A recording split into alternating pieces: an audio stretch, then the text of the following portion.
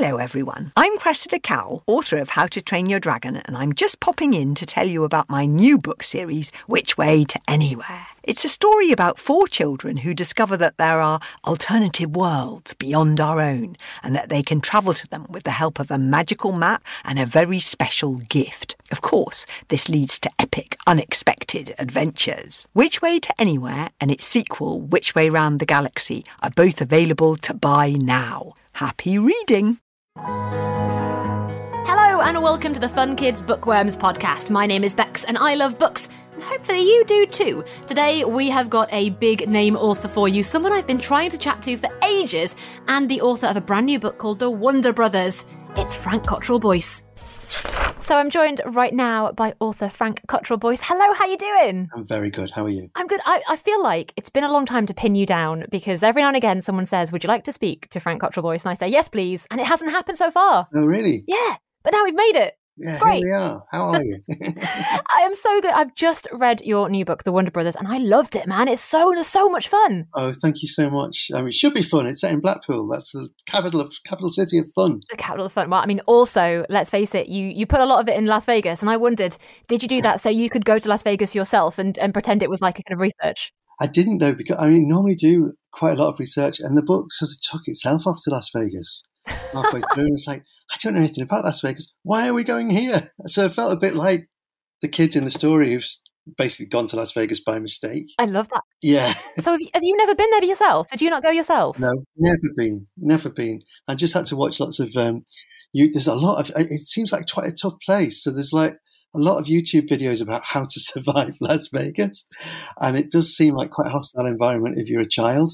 So that's obviously great if you're writing a children's book. Hey, it works really well because I have been to Las Vegas and I was like, I recognise these things and these themes and these places. Really? I genuinely thought you'd been there. Oh, that's good that you think that. That's great.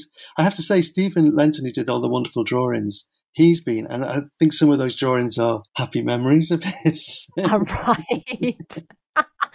Oh my goodness. Yeah, we have to give a shout out to Stephen Lenton, who is a big friend of Fun Kids. And also, yeah, his illustrations are incredible for this book, aren't they? Yeah, I mean, Stephen's always brilliant, but these spreads in this are so magical, and full of light. Las Vegas Las Vegas and Blackpool. They're all about light, aren't they?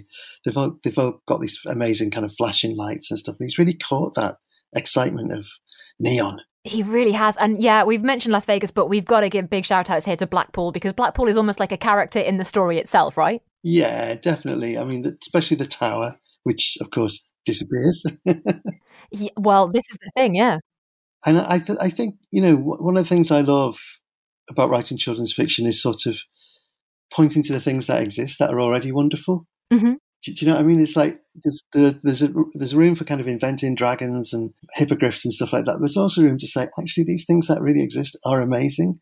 I think Blackpool Tower is one of those things that people forgot is incredible. It's an incredible thing. It's got a circus at the bottom. It's got the top floor is glass, so you can walk over the glass floor and look straight down at the street 500 feet below, which is absolutely terrifying and completely thrilling at the same time.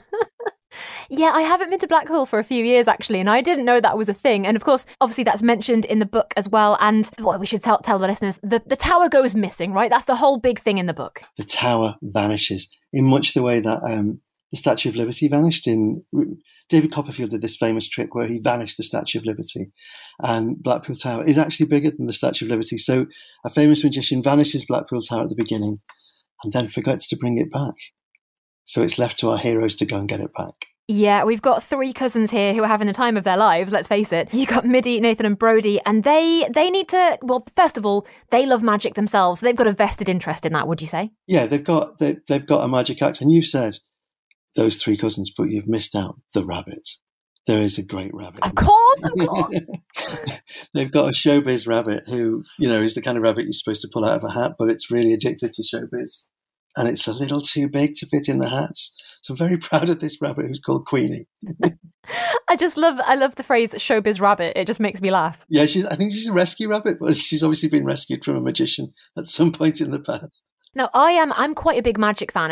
I'm really into it. I can't do it at all. Are you quite a big magic fan as well, or did you have to really research this? I love magic for sort of what we were talking about before, that it sort of makes everybody into a child again because it's wonder, you know? So for this, I did have, well, two things. One, this sort of started when my mum was very ill and we threw a big birthday party for her and a magician came and just watched all the kind of problems in her life disappear when he did these magic tricks. And that's such a beautiful thing that it makes you into a child again. Yeah, I'm rubbish at it. I've got no dexterity at all, but I have been having lessons all the time I was writing the book because I think you should know how things work.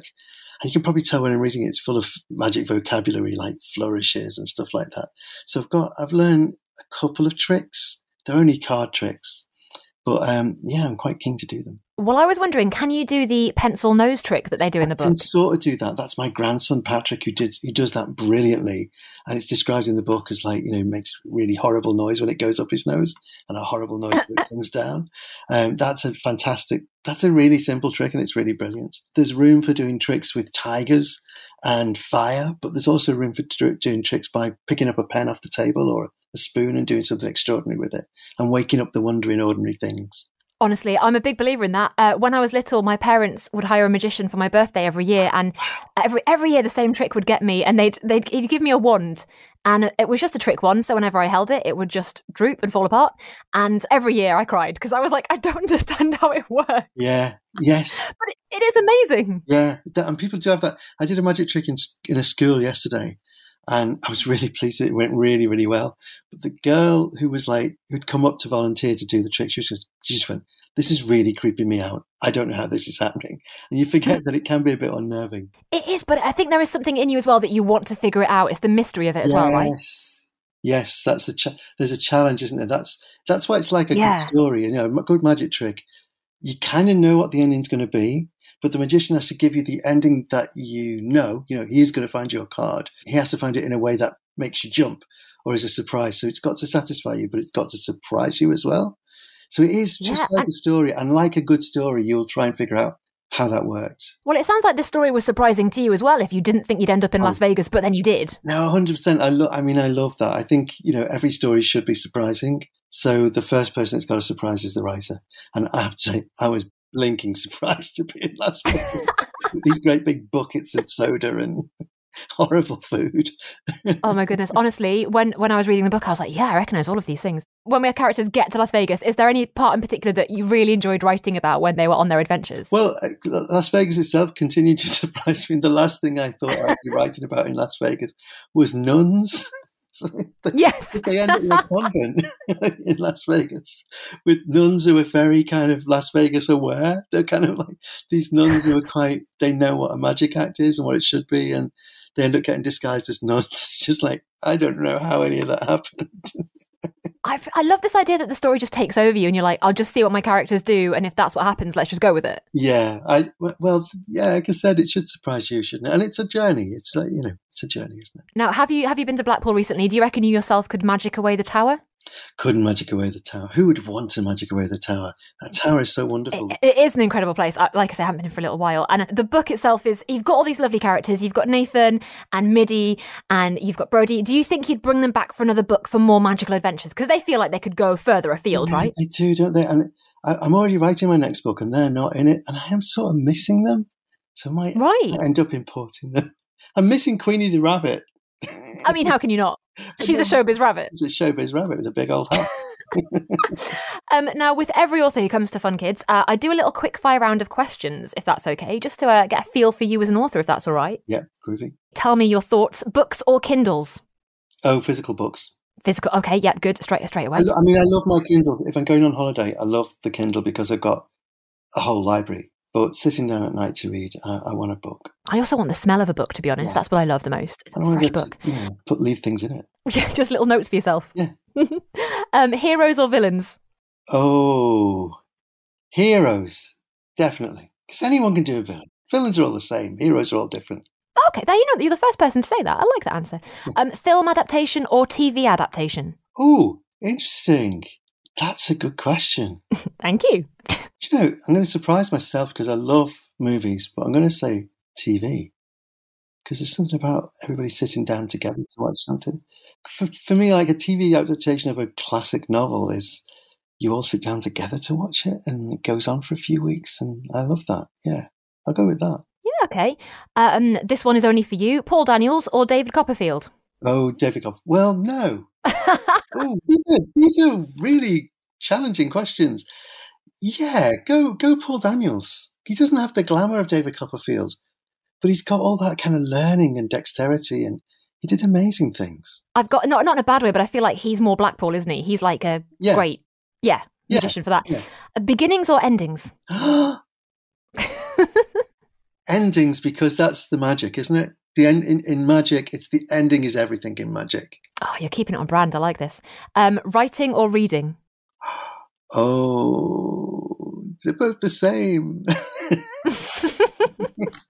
I don't know what's happening until I've written it anyway. Okay. No, we'll go for, I love reading. I love that kind of, when I'm reading a really good book, I'm sort of back to being a kid again, and it's all very relaxing. I love being hooked by a book. Yeah, there's nothing like it. Hogwarts or Narnia? Oh, Narnia.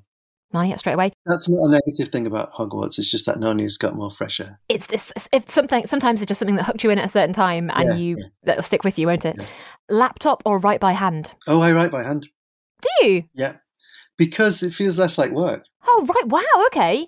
Even though does it not get like hand cramp? No, it's lovely. It's got that tactility that of a pen and nice paper. And I only started doing it about 3 or 4 years ago, but I love it. It stops me rewriting, because there's time to rewrite and there's time to write. So if you're writing it by hand, it keeps you going forward. Okay. And you can rewrite it when you've transferred it to your computer. But write it by hand, and then you can doodle and cross things out, and it's great. Oh, I love that. Okay. Do you write 9 to 5 or just whenever you fancy? No, write every day. It's not whenever I fancy. 9 to 5 is a stretch, I have to say. Because I have busy days, but I try. I do write for some hours every day. Paddington Bear or Winnie the Pooh? Oh, love that gasp. Gosh, well, I've written bits for Paddington. I was on the team that wrote Paddington Meets the Queen. Uh-huh. But I'm still going to say Winnie the Pooh. Yeah, I'm going to say Winnie the Pooh.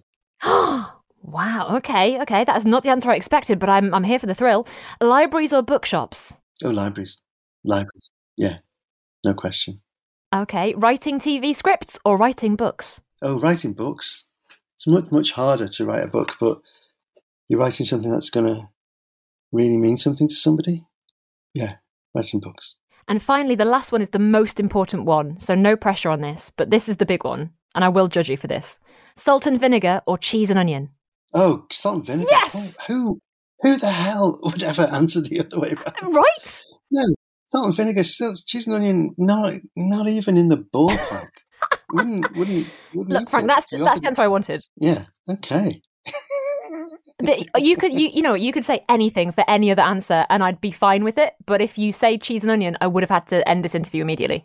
That's like asking, what do you prefer, relaxing by the sea in the sunshine beneath a palm tree, or being hounded by rabid dogs through a post-apocalyptic landscape? Next author I interviewed, that'll be the question I ask them, just to double check. I'll add that to my list of quick fire questions. Well, thank you for answering that correctly. That is the right answer, the salt and vinegar answer, and I'm glad that we're on the same page with that. And thank you for telling us all about the Wonder Brothers as well. I believe it's out right now and everybody can go grab a copy, is that right? Yeah. Yes. Yeah, it actually comes out technically on the 20th, but your bookshop's got it hidden away somewhere, so you can ask. Yeah, go and see if you can get a little copy early. Brilliant. Well, Frank, thank you so much for chatting to us all about it. Thank you so much. This was so much fun. Thank you very, very much. I had a really great time. Oh my goodness, I love that book so much. You know what? I have made it my Fun Kids Book of the Month for July. Well done to Frank Cottrell-Boyce and Stephen Lenton, the illustrator, for being so brilliant. And thank you so much for giving us The Wonder Brothers. Now, before I go, I've got to recommend another brilliant book for you. It's Swapna Haddo's newest Dave Pigeon book. It came out earlier this month, and it's all about kittens. It's the 5th book in the series, and it follows Dave and Skipper as they face a multiplying mean cat. More problems for pigeons with more cats around, but will they be up for the challenge? You've got to check it out.